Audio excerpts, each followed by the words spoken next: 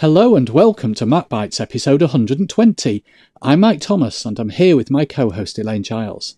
And in this episode, all we hear is Radio Gaga, Radio Goo Goo, Radio Gaga.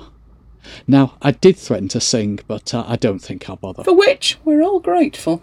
Anyway, following your request to know what Notes app people use and how many notes they have, we heard from Graham, who said, "Hitting reply before I've listened to the show as instructed. I'm using a combination of Notability, which currently has 38 notes, Apple Notes app for long-term stuff, 33 notes, and Simple Note for day-to-day stuff, because it syncs with Android, only 6 notes. Finally, for shopping lists, etc., I use scraps of paper. I can't be doing with fumbling with phones and things like that while in the supermarket." Now, like Graham, I use a combination of Notes apps and scraps of paper. If I need to do something on the way home or ring someone during the day, for example, the fact I have a piece of paper in my pocket that I can feel actually acts as a reminder for me. But, unlike Graham, you will find me walking around Tesco's with my phone in my hand, ticking off items in OneNote. Because that's always gone so well, hasn't it? You mean the time that it didn't sync and I had to uninstall it? That's the one. And I couldn't connect to the App Store to reinstall it and ended up using the web version. Yeah, yes. But basically ringing home and saying, can you just take a photograph of my paper note and send it to me? Well, on the whole, it's worked. We just had On that the one, whole, that one incident. OneNote synchronises whenever it feels like it, and that's not often. But I digress, because we also heard from one of our long-time listeners, Charlie, who asked, "What is a note?" Now, I thought she was being sarcastic until I read on. I have 3 OneNote notebooks. Each notebook has lots of sections and lots of pages. Too many for me to count. Sorry, this sounds like me. Many of the pages contain multiple notes. For example, my to-do list, I count each item as a note. So in answer to Elaine's question, I mainly use OneNote and I have thousands of notes.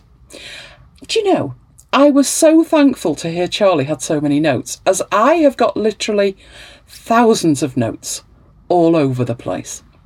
I started out with paper notebooks, and some of those still adorn the shelves of my office. I consider that proof that analog works, because I can still find notes I made during the first Mac user group meetings we went to back in 2006. After analog, I should say I had a Filofax before that, and you know what? That worked as well. It was only one of the small ones, but it worked. Got me through university, that. Well, after the analog thing, I turned to Evernote. But because we'd discussed it, I thought, right, sit down, let's have a look, see where your notes are. And I've also got notes in Simple Note, NVAlt, DevonThink, OneNote, GoodNotes, Bear, Agenda, and an Arc notebook from Staples. Ah, Staples.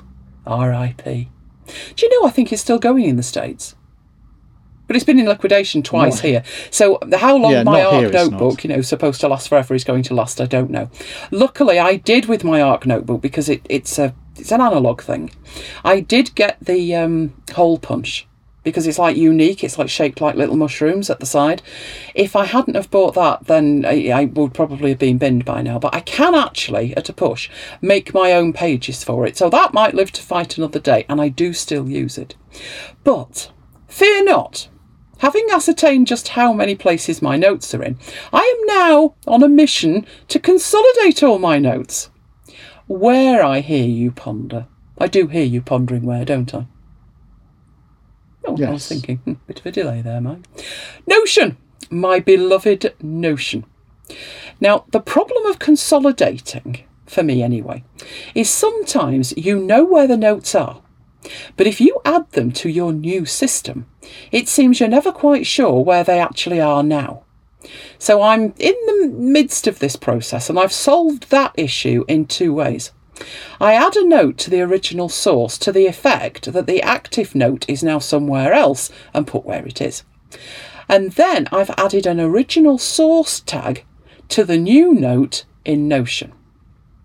Now, Notion works with items that can exist as independent pages. So if you've used OneNote or Evernote, the level of a note in there. Or a Notion item can be a page within a table. Now, adding notes to a table makes it much easier to manage them, and you can add meta to them as well. And that's especially true when the number of notes increases. With me, exponentially. So, what about the rest of you?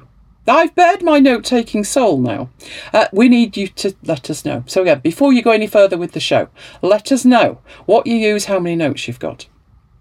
We also heard from Alistair, and Alistair had a OneNote question.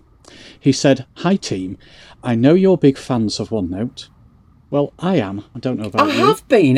It's the sync. It could just be me, but it seems to work when it feels like it. I have noticed lately, I will say this, you've been in a note and I've been looking at it and I can see your changes instantly. So it's improving. Ooh. Do you know what that reminded me of? Google Wave. Oh. So while I reminisce, I'll let you carry on. No death march. Going back to Alistair, he says, "I know you're big fans of OneNote, and I'm a fairly big fan too when it comes to my work. We have 300 plus pages in a technical documentation notebook, which the team are updating and referring to every single day. But as we're a technical team, there are a lot of code snippets and data dumps in there, and it's most annoying when Microsoft deign to suggest that flapped, which is spelled FLAPPD, and PTLOGTS, are not valid words and give them the squiggly red underline treatment. Some sections of text have so much red it makes it hard to read. They're right about them not being words, but they are exactly the text that we intend. Sometimes I'll go through every single red underline and ignore the suggestion. However, I really wish we could either turn off the checking or at least mark it as ignore en masse. Do you know if this is possible? We're on Windows 10 with Office 365 Pro Plus. Any solution requiring a plugin would be a last resort, as it would involve convincing someone we should be allowed to install it on our tightly locked down PCs. Now, I agree with Alistair. It would be good if you could disable the spell checking for just a page, or just a section, or even just a part of a page. I actually found a thread on User Voice about that, so he's not the only person who wants that feature. But I don't hold out much hope that Microsoft will add that functionality. Certainly not to OneNote 2016, because they've stopped actively developing for that version. They might, however, add it to the feature-crippled Windows 10 version. Anyway, there's two ways that I could find to do what Alistair wants, aside from disabling spell checking completely for the entire application, and I'm guessing he doesn't want to do that. One is to select the text and then select Review, Language, Proofing Tools, and choose a language that you don't have a dictionary for. Now, in my testing, I chose Welsh, and all my red squiggles disappeared. The other way is to use a macro provided by Onetastic. I know he said about plugins, but Onetastic is a plugin for OneNote. It only works with the Windows version, and it only works with 2010 to 2016. There's no support for the new Windows 10 version. It was actually written by an ex-Microsoft employee who used to work on the OneNote team, and it provides a framework for macros that can be run within OneNote. It comes with over 500 macros, and new ones get added regularly. And one of the macros it comes with is called No Spell Check, which does exactly what Alistair wants. It used to be free, did Onetastic, and there is actually still a free version, but there's a pro version which costs $15 a year. The free version allows you to download up to 20 macros and execute them up to 500 times, and the pro version removes this limitation. I did actually use it at work, but like Alistair, we have tightly locked down PCs, so I do understand your problem. I requested it to be added to our company's software store, however, that's when it was free, and once the licensing model changed and heavy users started to see nag screens, it actually ended up being removed from the store, which is a shame, because some of the macros that I used were real time savers for me. I had one, and I basically used it for two macros. Can't remember what the second one was, but one to me was like, this isn't built in. really. Having the page tabs. So you're in a group, a section group, and it was basically your pages, just to sort them alphabetically. I'll give you a similar one. One of the things that we do when we run a course at work that we do via Skype, you can integrate Skype with OneNote, and you can generate a page which gives a list of the people who've logged into the Skype call, but they're listed in the order that they logged in. And because I then have to check the attendees off against the people who booked on the course, and the list of people who booked on the course is in alphabetical order, what I'm doing now is selecting the list from OneNote, copying and pasting it into Excel and sorting it. What I used to be able to do was just sort basically a list in OneNote or a paragraph list into alphabetical order. So yes, there are quite a lot of useful macros in there. That's why I consider that OneNote and its ilk, so Evernote, have kind of slowed development to a crawl. Every time you get an update, it pretty much just says bug fixes. But when I had an app called Quiver, I think I've mentioned it before. I wanted an app that was my code database. So I don't code anything like as much as I used to, but I still have lots and lots of code snippets for WordPress, because pretty much everything is just changed to CSS, isn't it? So I've got all these snippets of code, and I wanted to put them somewhere, preferably where I could have the code and it be colour-coded. That would be a good start. But as I worked through these apps, and I must have had about 5 of them, one after the other, I ended up with one called Quiver. And what that enables you to do, because the one I had before that, name of which escapes me, it could be Codebox, but don't quote me. That enabled you to group together more than one page, if you will. So you could have a block of CSS in a .css file, and a block of text in a .txt, and a block of HTML in a HTML file. And you, in essence, put them together in one item, whatever Codebox or whatever it was called, used as an item. And it meant that I could have a text file with the instructions in. Because if you try writing the instructions into the CSS, that way madness lies. And I thought that was as good as it was going to get. I thought that was pretty amazing. But that one, whichever one it was, died a death. I think it went subscription, or they wanted me to pay again for the same software I already had because another company had bought it. And I thought, you know what, that's the end of the line. So I ended up with this one called Quiver from the App Store. And it didn't work in quite the same way in terms of you can have multiple pages grouped together to make one item. But what it did have that was even better was what Evernote and OneNote would consider a note. So one page, one item, a note. It let you build it up with blocks, basically. Now, Mike's instantly thinking this is sounding like Notion, and that's where I'm heading. But they're selling it as a note-taking app. And I thought, no, it's a code base, because I can have different block types. So I can say, I want this next bit of text to be text, and it's an explanation of what the following block does, and that's formatted as CSS and colour-coded. And the next one after that is HTML. So why that was better than the first one was, instead of having to have separate pages, separate files, faux grouped together to make one item, everything's together in one page. So in essence, on your one page, you could put multiple blocks, and one of them could be a code block. So in Alistair's case here, when he gets the stuff in there, the whole thing might be a code block. Or maybe he would have multiple code blocks. Now, that whole system is the entire way that Notion works. You can have pages or items, call them what you like in Notion, but the base unit, which is the container for the content you put in there. So we'll call it a page.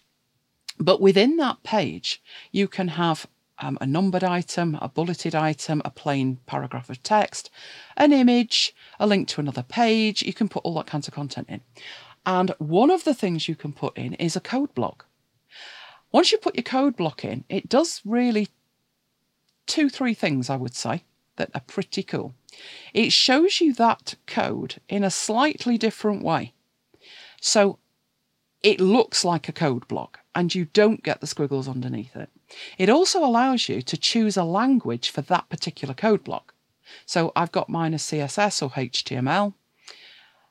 And then there's a copy button. So instead of having to go into your page and make a manual selection of the bit that you need to copy and paste into WordPress or wherever you're using that code, you just hit the copy button on the entire code block and it copies it. And I just think, why haven't OneNote done that? Why haven't they let you use containers on a page? And that way you can have not only, in Alistair's case, the spell check turned off if it's a code block, but you could provide extra functionality like choosing a language, colour coding it, having it copyable. It would be amazing. And I assume the answer to that is, because you're just sitting there looking vacant, Mike. I can see him. We're on video. It's cool. I assume the way is it would need a complete rebuild. Or would it? Why can't you just use a style? A code style? Because the styles are crippled as well in that Windows 10 version. Most things are crippled in that Windows 10 version. And the Mac version. version's nowhere near as fully functional as OneNote 2016 was. I hate it when companies do that. When they put something, it's not exactly RIP, but it's out of active development. And the one that they're trying to replace it with is what? 20% of the way there? Certainly no more than that. It's so basic, it's unbelievable. Anyway, at least you've solved Alistair's problem. But if he could persuade the team to go to Notion, your life would change, Alistair. So have a look at it. Mine has. Yours has because I forced you to use it, you mean? Should we talk about Mojave? Oh, do we have to? That involved me, didn't it? Resistance is futile. I'm still hanging on in there with High Sierra. So was I. I was quite happily doing that, except for Apple's diabolical updates that without exception killed the Mac every time I attempted one. So picture the scene. Mid-March, minding my own business. An update to High Sierra appears. Options? Well, number 1, run away screaming. Or number 2, well, basically run away screaming. I decided not to bother. Just walk away, leave it alone. The Mac had other ideas. I turned my back for a few seconds. A rookie mistake. Indeed. When I returned, the Mac was threatening to reboot, which would have been a blessing, but as per the last several updates, it didn't reboot. Much system admin magic and incantations later, I was back in High Sierra, with half a Mojave install. After 2 more abortive attempts, no joy. So, no other option than to do the Mojave thing and hope for the best. By this stage, I think I've been at it about 2.5 hours. Basically trying to get back to where I was, leave me alone. I even contemplated restoring from a carbon copy cloner backup. I was that desperate. But actually, the Mojave thing only took about 45 minutes before the machine sprang back into life, seemingly pleased with my, well, by my, I mean its decision to install Mojave.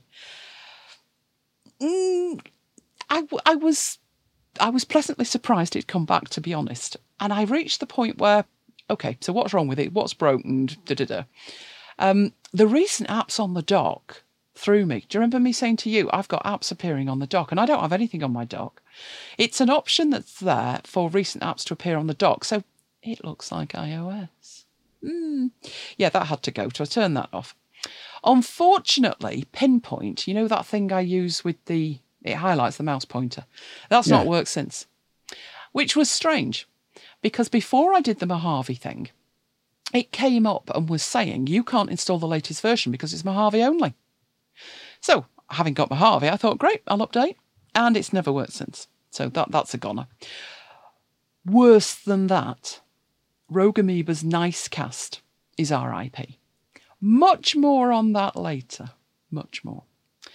But I got to the stage where once you disable all the stupid stuff, you know, that time of day wallpaper, rubbish like that, you can hardly tell the difference between Mojave and any other version of macOS in the last 5 years. Is that a good thing or a bad? I think it's a good thing.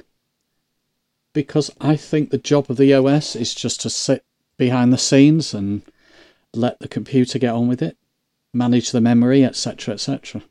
So, yes, it's good to have new features, but if you just leave everything as it is, then there's less of a learning curve. What you mean is it won't break. Yeah, Yeah. as well. I think, though, when they announce, they do the WWDC thing and they announce new features, and sometimes you're less than impressed. And other times you're thinking, that's a really good addition. And this time I did actually think, that Finder View that they showed, and people were saying, oh, it's the new Aperture. And I'm like, get life. That's nothing like Aperture. But it would show you information about your images. I've turned it on once, had a look, thought that's nice, never used it again. And yet, when I saw that, I thought that's really useful, but clearly not as useful as I thought it was going to be, because I forget it's there.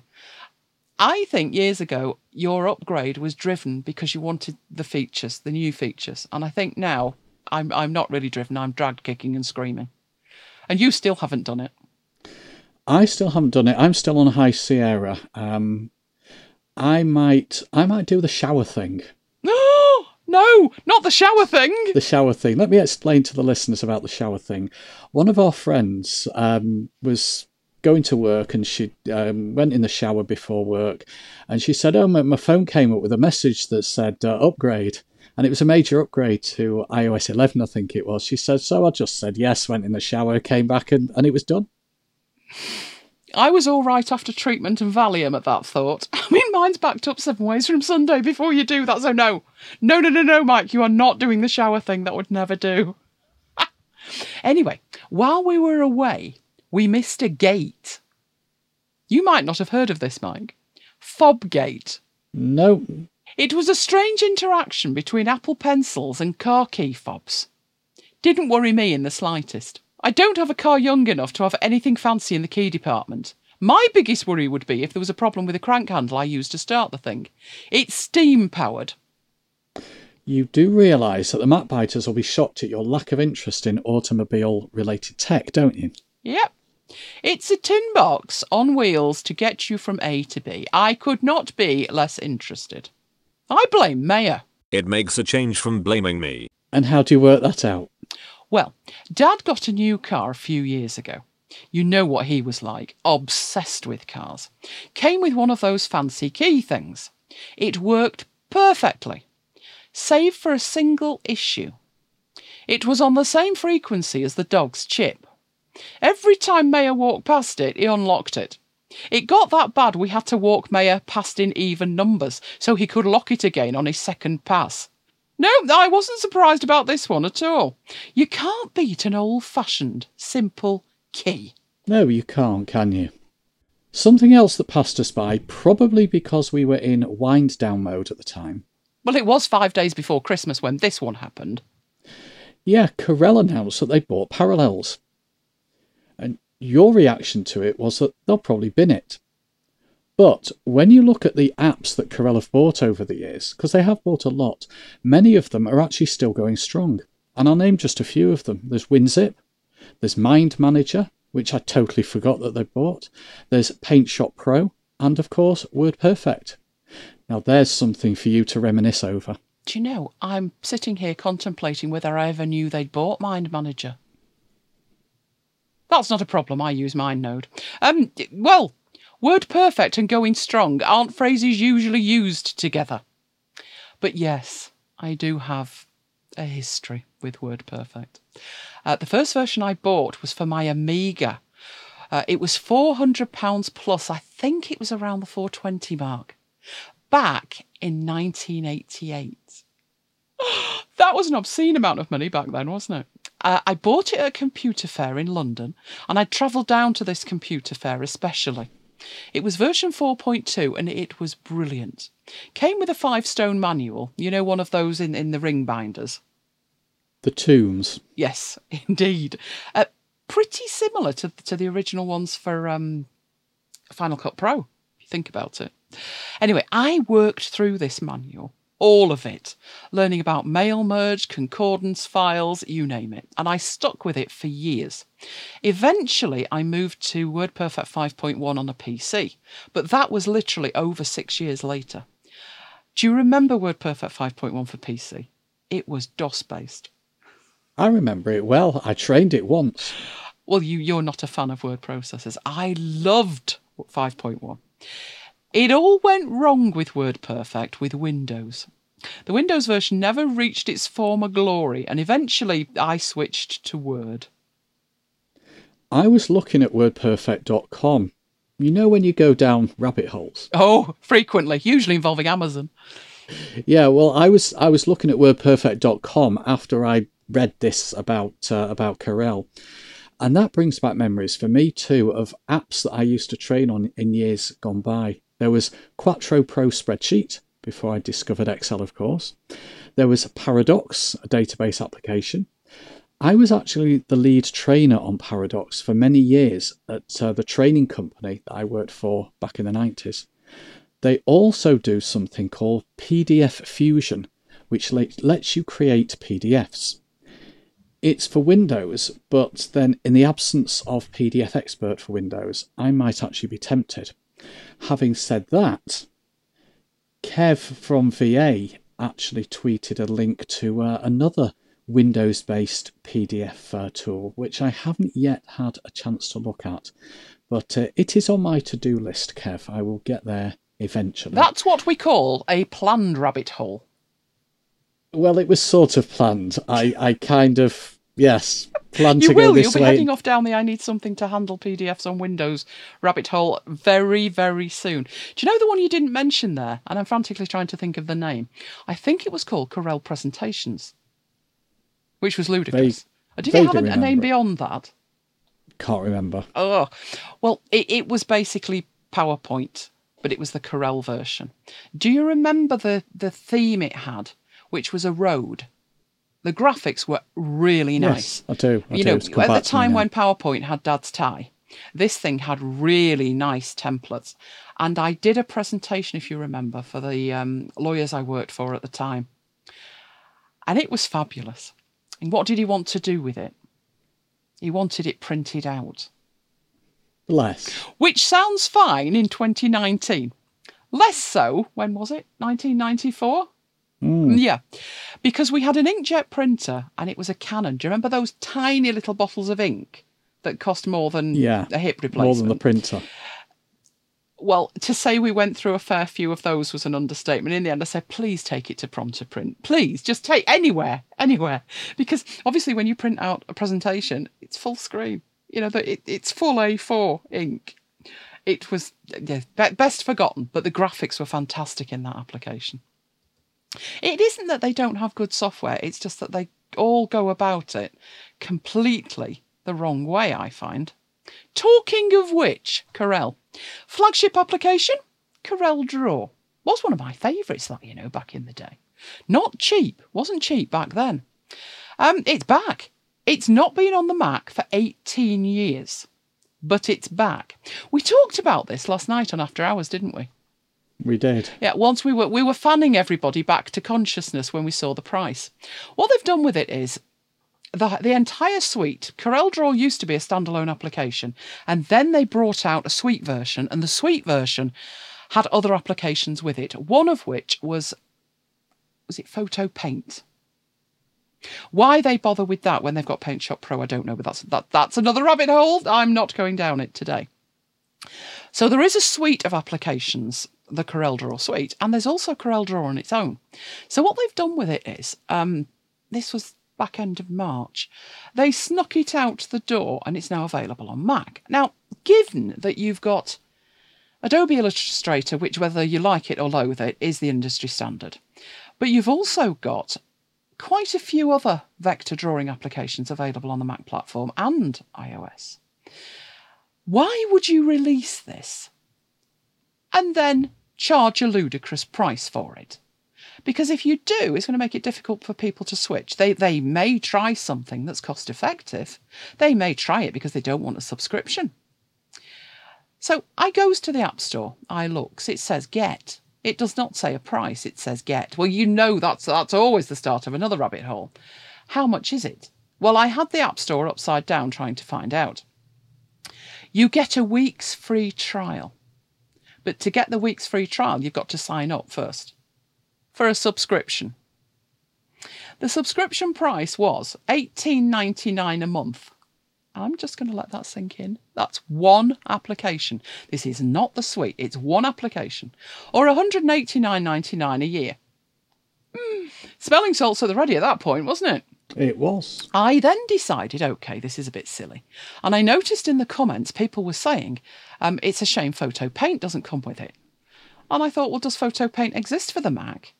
Or I was working on the principle they'd only ported CorelDRAW over and they'd not bothered with the rest. But when I got to Corel.com, no, the whole suite exists. I do hope you're sitting down. That would be £599 with 10% off at the moment. I laughed like a drain myself when I saw that price. Because who in the right minds? I mean, surely it's cheaper to get the entire Creative Cloud suite for that. And they are industry standard. So I was looking at that and thinking, not happening anytime soon. When you compare with the price, which is a single purchase price for Affinity, you can get Affinity Photo, Affinity Designer, and hopefully, not in the too distant future, Affinity Publisher, for around £50 each. And I must have had those for 4 years now and never had to pay for an upgrade. In fact, I'm so keen on supporting them. I actually bought the Windows versions. Don't think I've really used them, you know. But I felt I needed to have them. I need to switch clients to them. That's the plan, to be honest. So I actually think Corel haven't got a clue how the Mac market works. But it's back. And I had no idea. Crazy beans, isn't it? It is crazy beans. So apparently I've got Corel software installed because I still use Parallels. No, I didn't. I used VMware, but don't go there. That was even worse. Parallels is one of my subscriptions. One of the few. But I did get it dirt cheap, didn't I? Don't I pay about £3 a month? Yeah. And you pay considerably more because I was grandfathered onto something I had in a bundle once. Yeah, that's how it works. But yes, it's back. So we're not bothering. Because at the same time, what did I find? A couple of weeks after CorelDRAW was announced, what was released? You've forgotten the name, and if you had, you wouldn't be able to pronounce it. Amadine, or Amadine, depending on how you pronounce it, from Beelight Software, which is a new vector editing application, price of which is $19.99. Buy it outright from the App Store or direct from them. Did I mention CorelDRAW? $18.99 a month. How much would that cost over 2 years by comparison? It's ridiculous. So we'll be looking at that in the next After Hours, won't we? We will. I gave the watchers, the viewers, the choice on After Hours, and we were bringing them round with smelling salts at the CorelDRAW one, so we all went for the other one, which I was very pleased about. Did you not notice the jeopardy I placed myself in there, Mike? You could have paid 500. Exactly. If people had picked CorelDRAW, it would have been like, oh dear. But luckily they didn't. So this week I will be spending the princely sum of $19.99 to buy Amadine. We're going to have to make a choice as to what we're calling that, you know. Toss a coin. I think it's going to have to be Amadine. Amadine. Do you know who'll know? Alistair will know. Let us know. Which way is it, Alistair? Do you know, it could be a word that means something and we've just not looked it up. Look it up now for me, Mike. There you go. Make yourself useful. I looked it up last night. I don't think it is a word, is it? I looked it up last night and it came up with Anadine, headache pills. Anadine. Anadine. Yeah, that's got no E on it. Oh, well, never mind. So CorelDRAW's back, but don't bother. That's the moral of that story. Here's another Crazy Beans story. Spotify Premium now includes a free subscription to Hulu's ad-supported plan. It was available to new and existing users of Spotify's premium streaming service, but it was US only. Oh, surprise, surprise! My favourite type of offer. And it was it came into being on the 12th of March. So this was another one that we missed. It sounds great, but there are limitations. You can't add premium channels like Showtime or HBO to your account, and it also excludes those who have a family plan. This is the weird one. The deal is open until June the 10th, or while supplies last. Why? Are they shipping you something? How can you have supplies lasting on a digital deal? I think that's known as a digital get-out-of-jail-free card. If it proves too popular, they'll pull it. Note, what day is it today? Now, it's 1st of June. Yes, so we still have 9 days to go. But this deal is no longer available unless you're eligible for a student discount. I was actually going to have a rant about how Spotify are happy to take our money but not include us in the promotion. But then, as I said, I found out it's only available in the US. And it's all to do with licensing. Because if they start catering for an audience outside the US, then they'll be charged with copyright infringements, and this may lead them to pay up millions of dollars.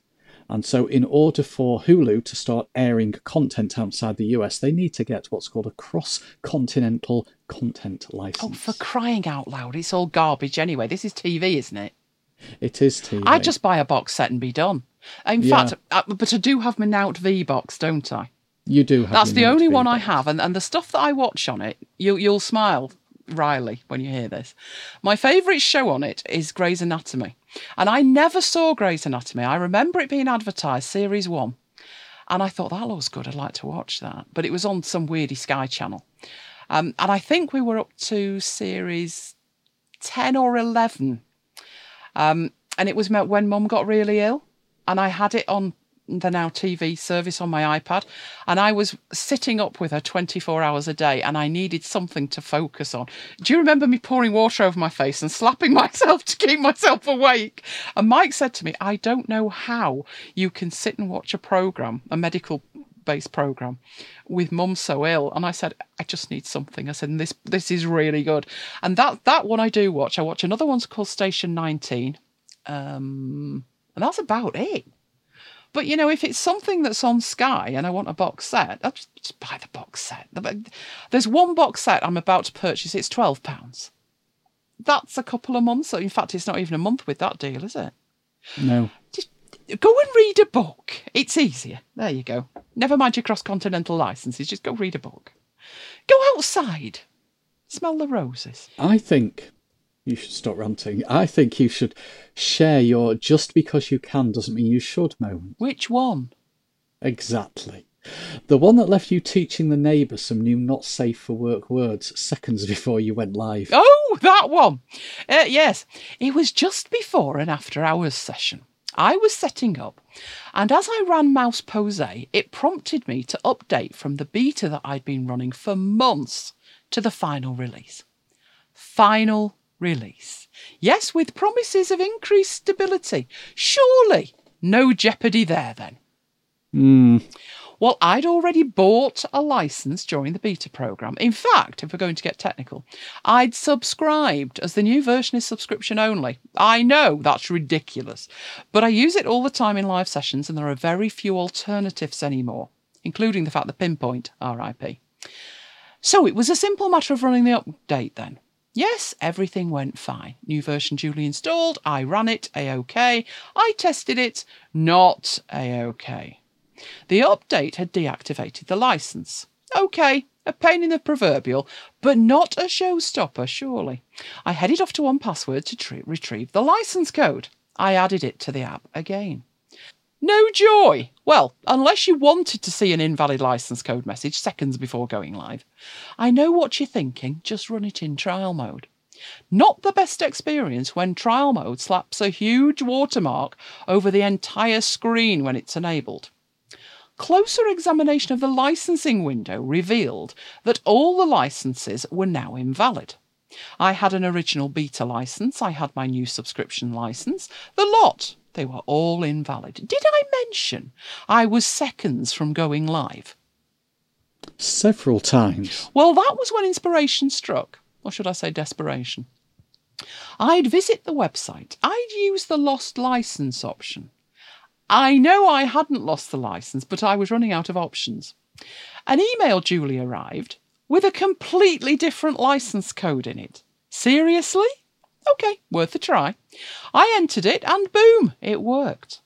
I finished the live session and then let rip about the idiocy of remotely killing my license code without even having the courtesy of telling me.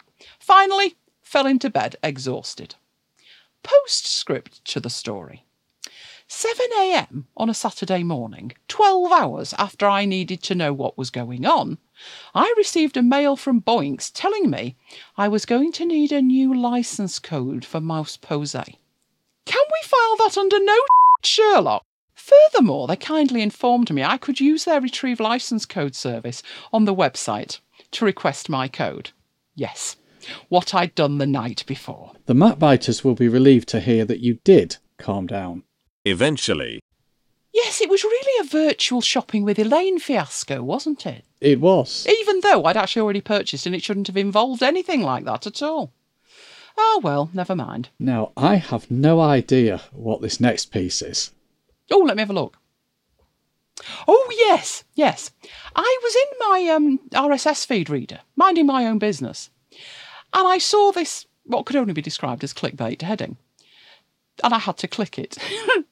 Tinder launches a new a la carte option, Super Boost, only for subscribers. Now, Tinder's that thing to do with dating, isn't it? You're asking me? Oh, I'm so glad you don't know. No, I'm not. I'm thinking it is. Right, let's assume it is. Let's have a look. Yes. Well, they have a service called Boost.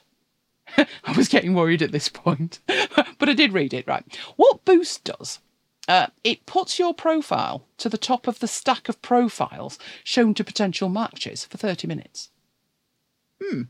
Super Boost it says the option will be shown to select Tinder Plus and Tinder Gold subscribers during peak activity times and only at night. This is sounding more dodgy by the minute. Once purchased and activated, Super Boost promises the chance to be seen by up to 100 times more potential matches. By comparison, Boost only increases profile views up to 10 times. Sounds like Facebook, doesn't it? Because as I was reading that, I was actually thinking, shown to more members.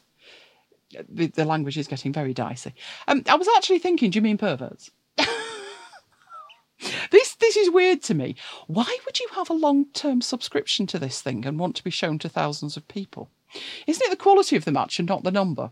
Unless you're collecting, what's the word?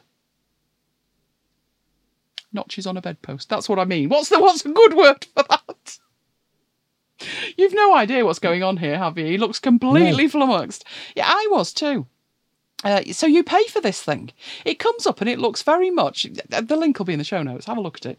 It looks like a gaming app to me. You know, like a bingo app. And it says Super Boost me.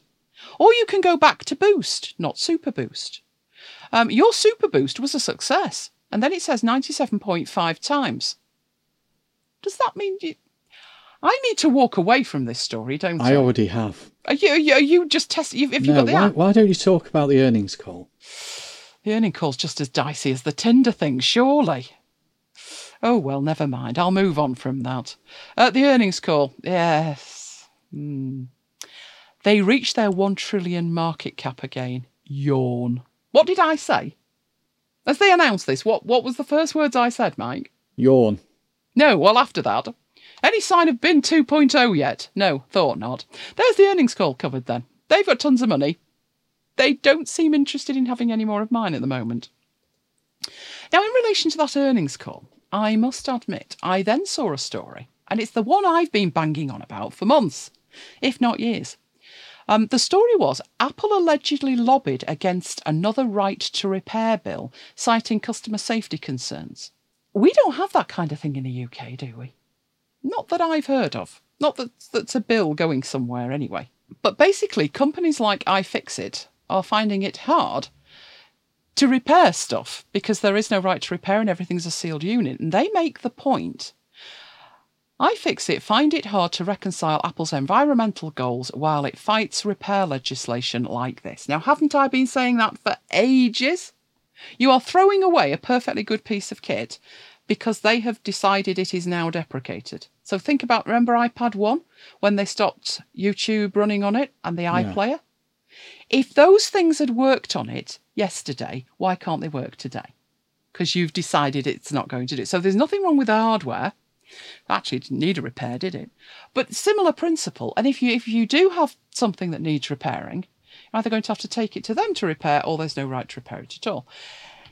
That doesn't sit well with me, with their green credentials, because they're not putting up videos like that at WWDC, are they? Saying you can now repair this. But maybe other people have got a different view on it. Maybe they think that safety trumps it. I don't. I think you should be able to repair something without... Do you remember that computer I tried repairing and it set on fire? Yes. That was when there was Jeopardy involved. I can't honestly see my iPhone bursting into flames. If you're interested, I'm sure we covered this story eons ago because I played Arthur Brown's Fire, if you remember.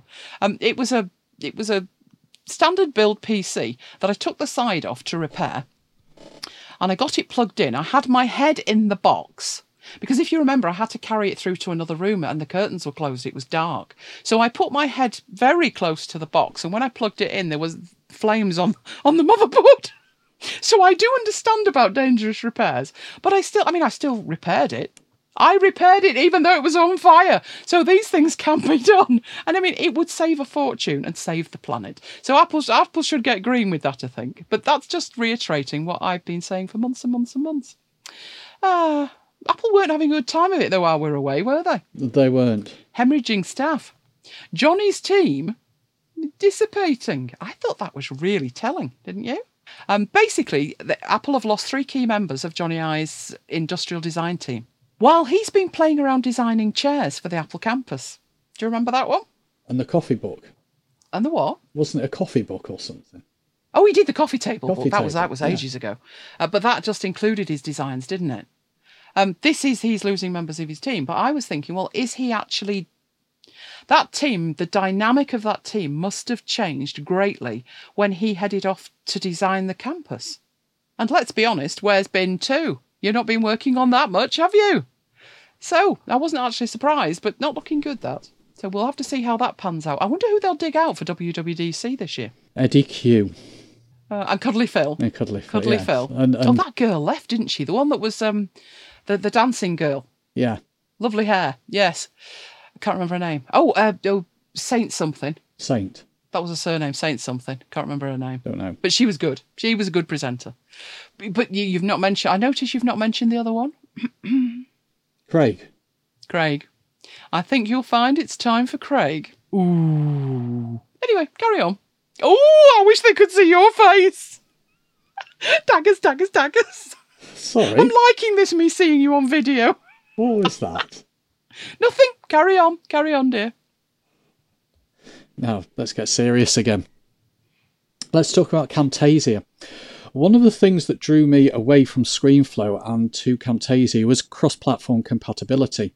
Although I do most of my recording and editing on the Mac, I like the flexibility to edit a recording on either platform, whether that recording was made on Windows or Mac, and of course ScreenFlow is Mac only.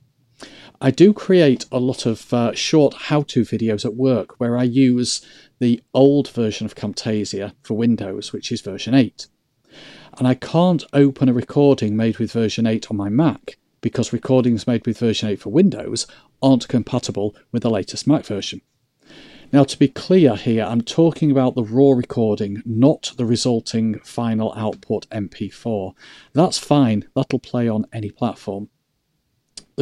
I guess the question that comes to your mind is, why would I want to open a recording on my Mac that I made on my work laptop?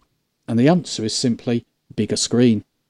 27-inch iMac versus 15-inch laptop screen. So no brainer. It makes editing easier.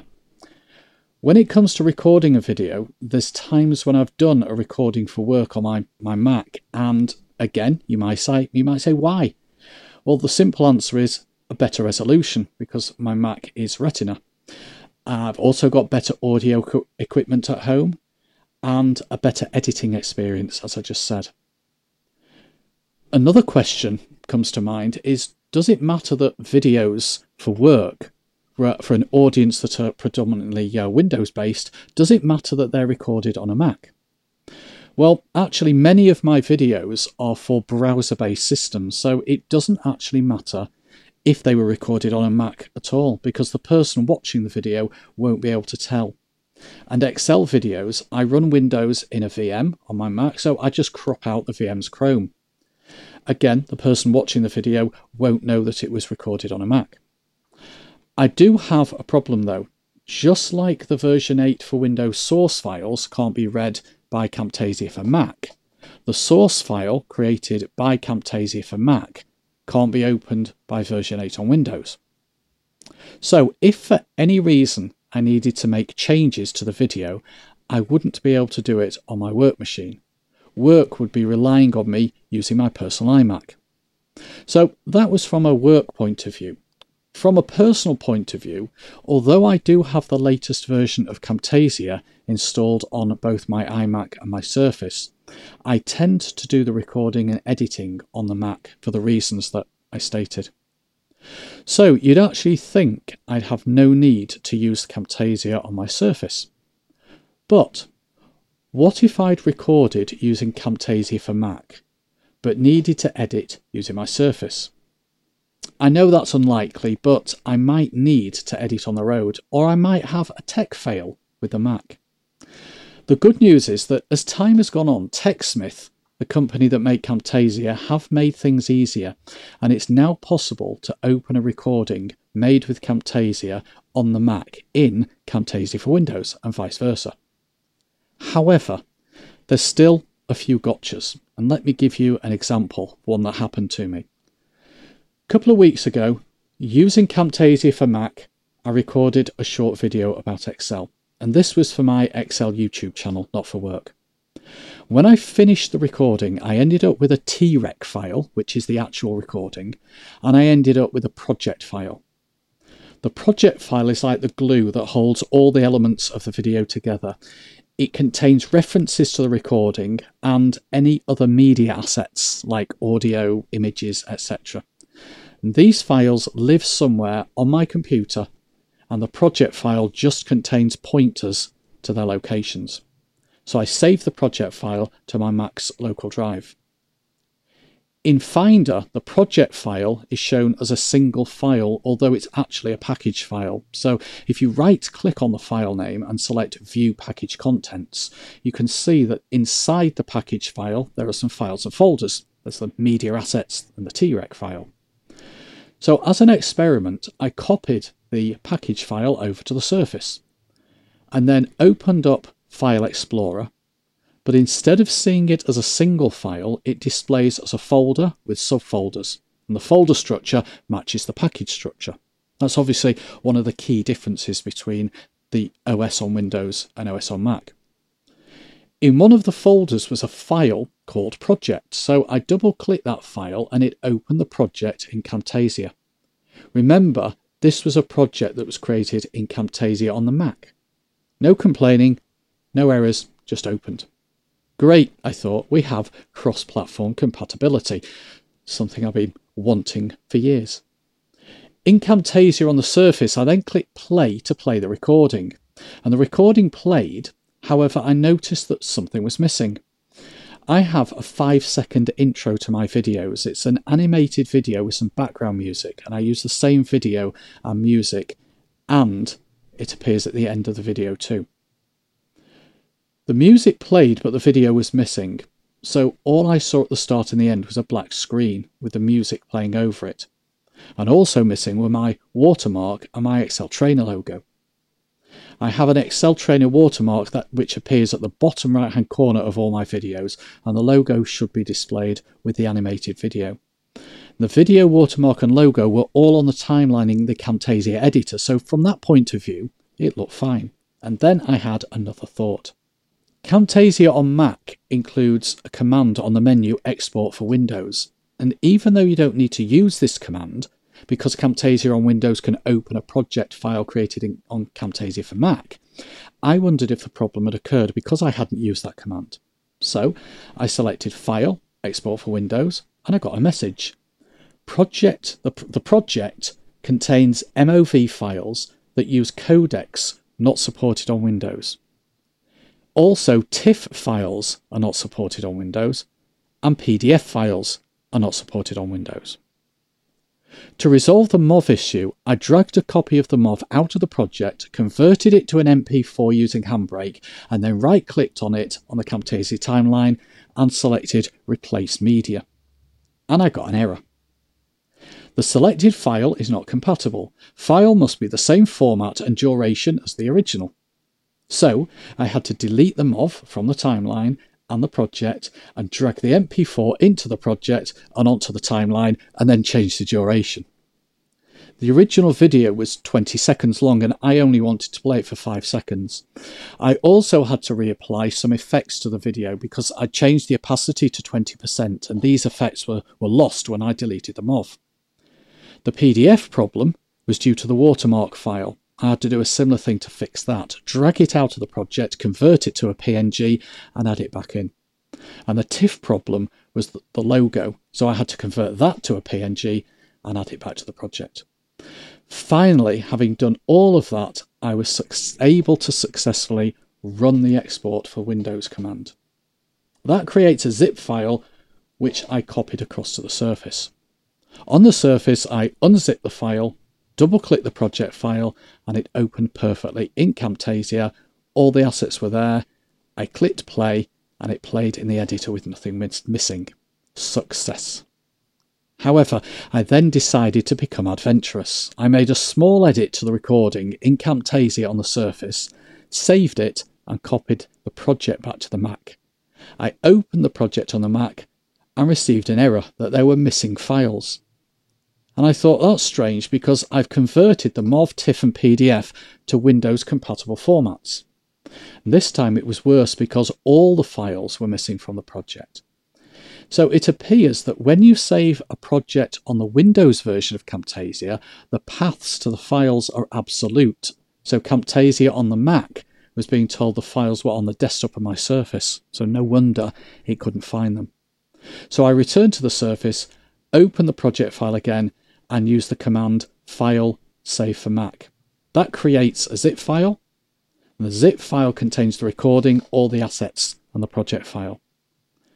I copied the zip file to the Mac, unzipped it, double-clicked it, and the project opened. All the assets were on the timeline, no error messages, and the video played perfectly. So, in summary, Camtasia is cross-platform in that projects and recordings created on a Mac can be opened on Windows and vice versa, but depending on the versions you use and depending on the format of any assets you have, you may hit problems. I'm glad I don't use it multi-platform. I'd have run screaming back to ScreenFlow, I think.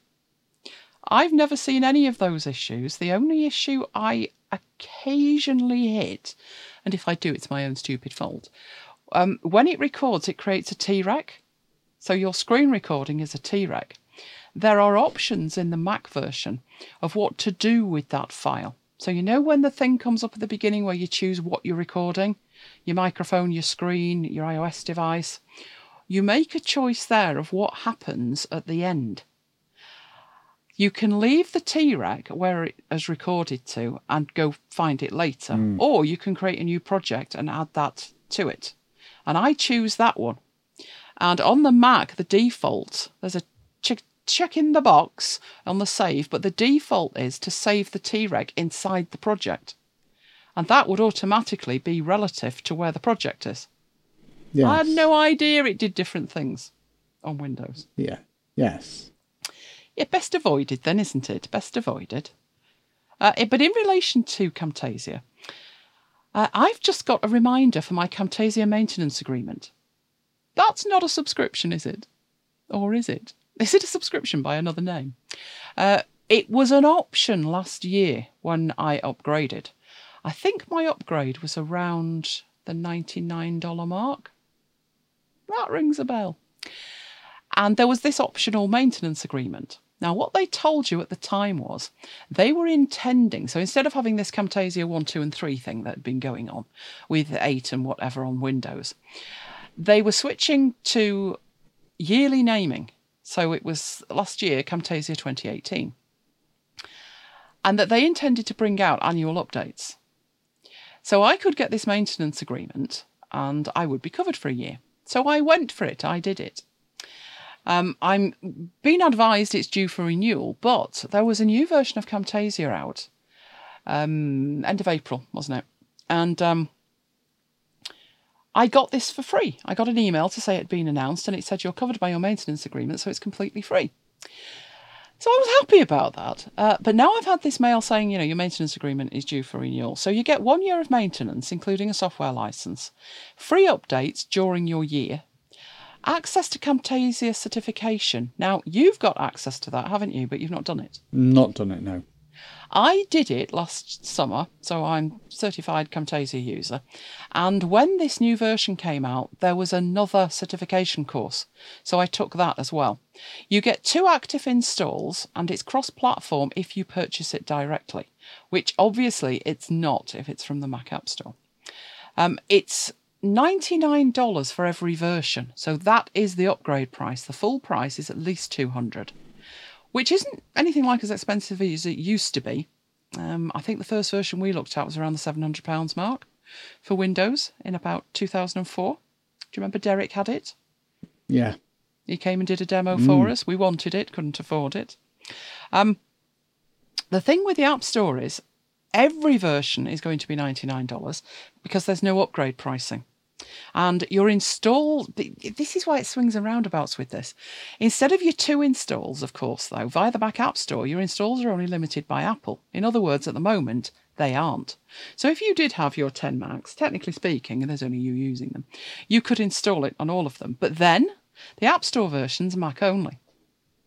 So I think I will buy this maintenance agreement again, having already paid for itself, because I got this upgrade to Camtasia 2019.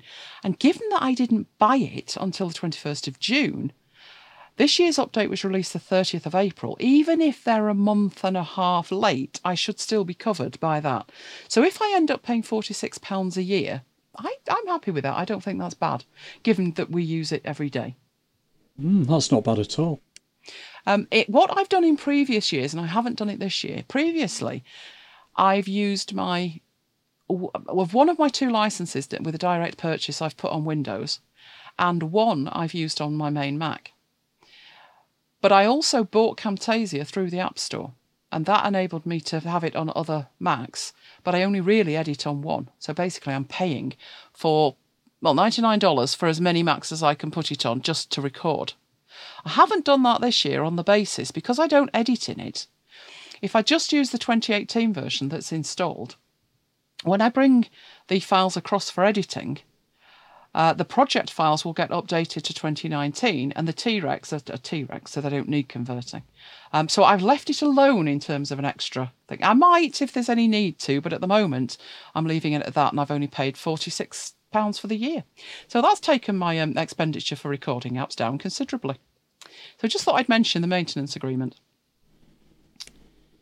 Do you know, we also got several messages while we were away asking if we were in the market for one of those new iPads.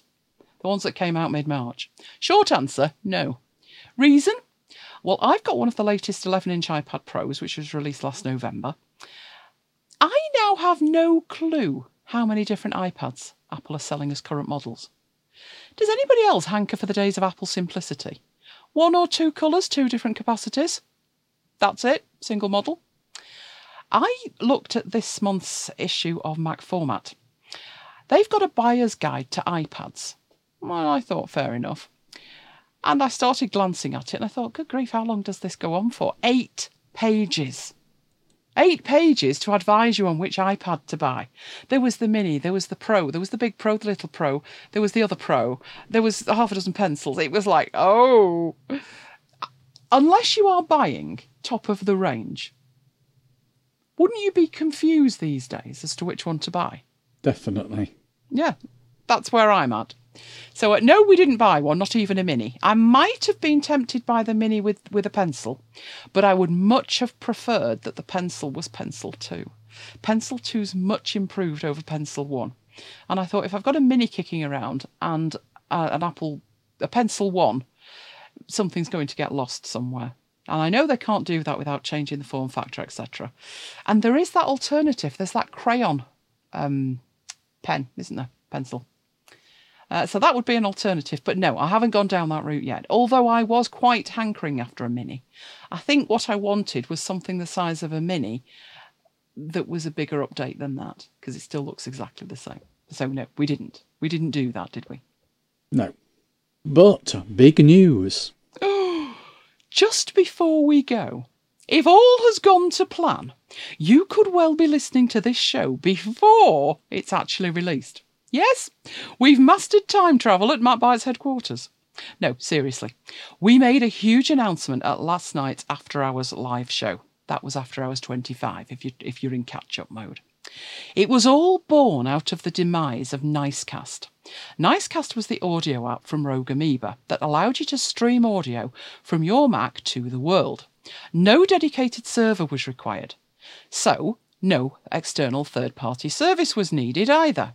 All of which meant we could cost-effectively broadcast audio-only streams as and when required. And we used it extensively for the MacBites Live audio-only stream. Now, with that enforced update to Mojave and the imminent demise of Nicecast, we needed to research online audio-only streaming services. Many options, mostly hugely expensive. Once we'd decided on the service, we had a platform that was just crying out to be used more often than the few times a year Apple grace us with a live stream. So, MacBites FM was the obvious answer. Hence, on the After Hours 31st of May, we announced the launch of MacBites.fm, a 24-hour, 7 days a week, internet-based radio station. Ooh. We launched on the 1st of June with a live launch show and chat. This show, MacBites 120, premiered on MacBites FM after the launch show, and it was released in the feed 48 hours later. So what can you expect from MacBites FM?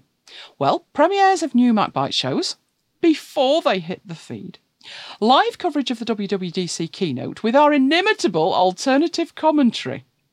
We'll do a live news show every Sunday night. There'll be extra shows, and all of that will be interspersed with highlights from 12 years of MacBite shows.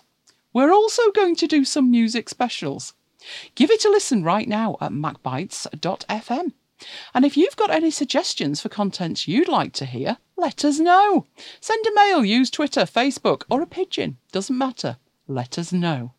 You as excited as I am about this? I am, yes. Once more with feeling, dear. I am. Oh, what he means is more work, but never mind. Well, that's it for this episode of MacBites. As always, we'd love to hear from you, so send your questions, comments and queries by email to macbitesuk@gmail.com. Use the contact form on the website or send us an audio file. Follow us at twitter.com/macbites. You can follow me personally on Twitter at twitter.com/ThomasMike. You can follow me at twitter.com/Elaine Giles. And you can follow me at twitter.com/MacBitesSiri. So until the next time, this has been Mike and Elaine bringing you MacBites. Goodbye. Goodbye and see you next time. Did you hear that? My microphone's picked it up, but my silicon brain is having serious trouble processing it. My circuits went into meltdown at the mere mention of 7 days a week. They'll never manage it. You can say that again, but you know what that means, don't you? Of course I do. It means I'm right yet again. That's not all it means, you idiot. What? What did I miss? If they can't manage all that work, who do you think will get lumbered with it all? OMG. We will. Of course we will. And you call me slow. Do you think it's too late to unionize?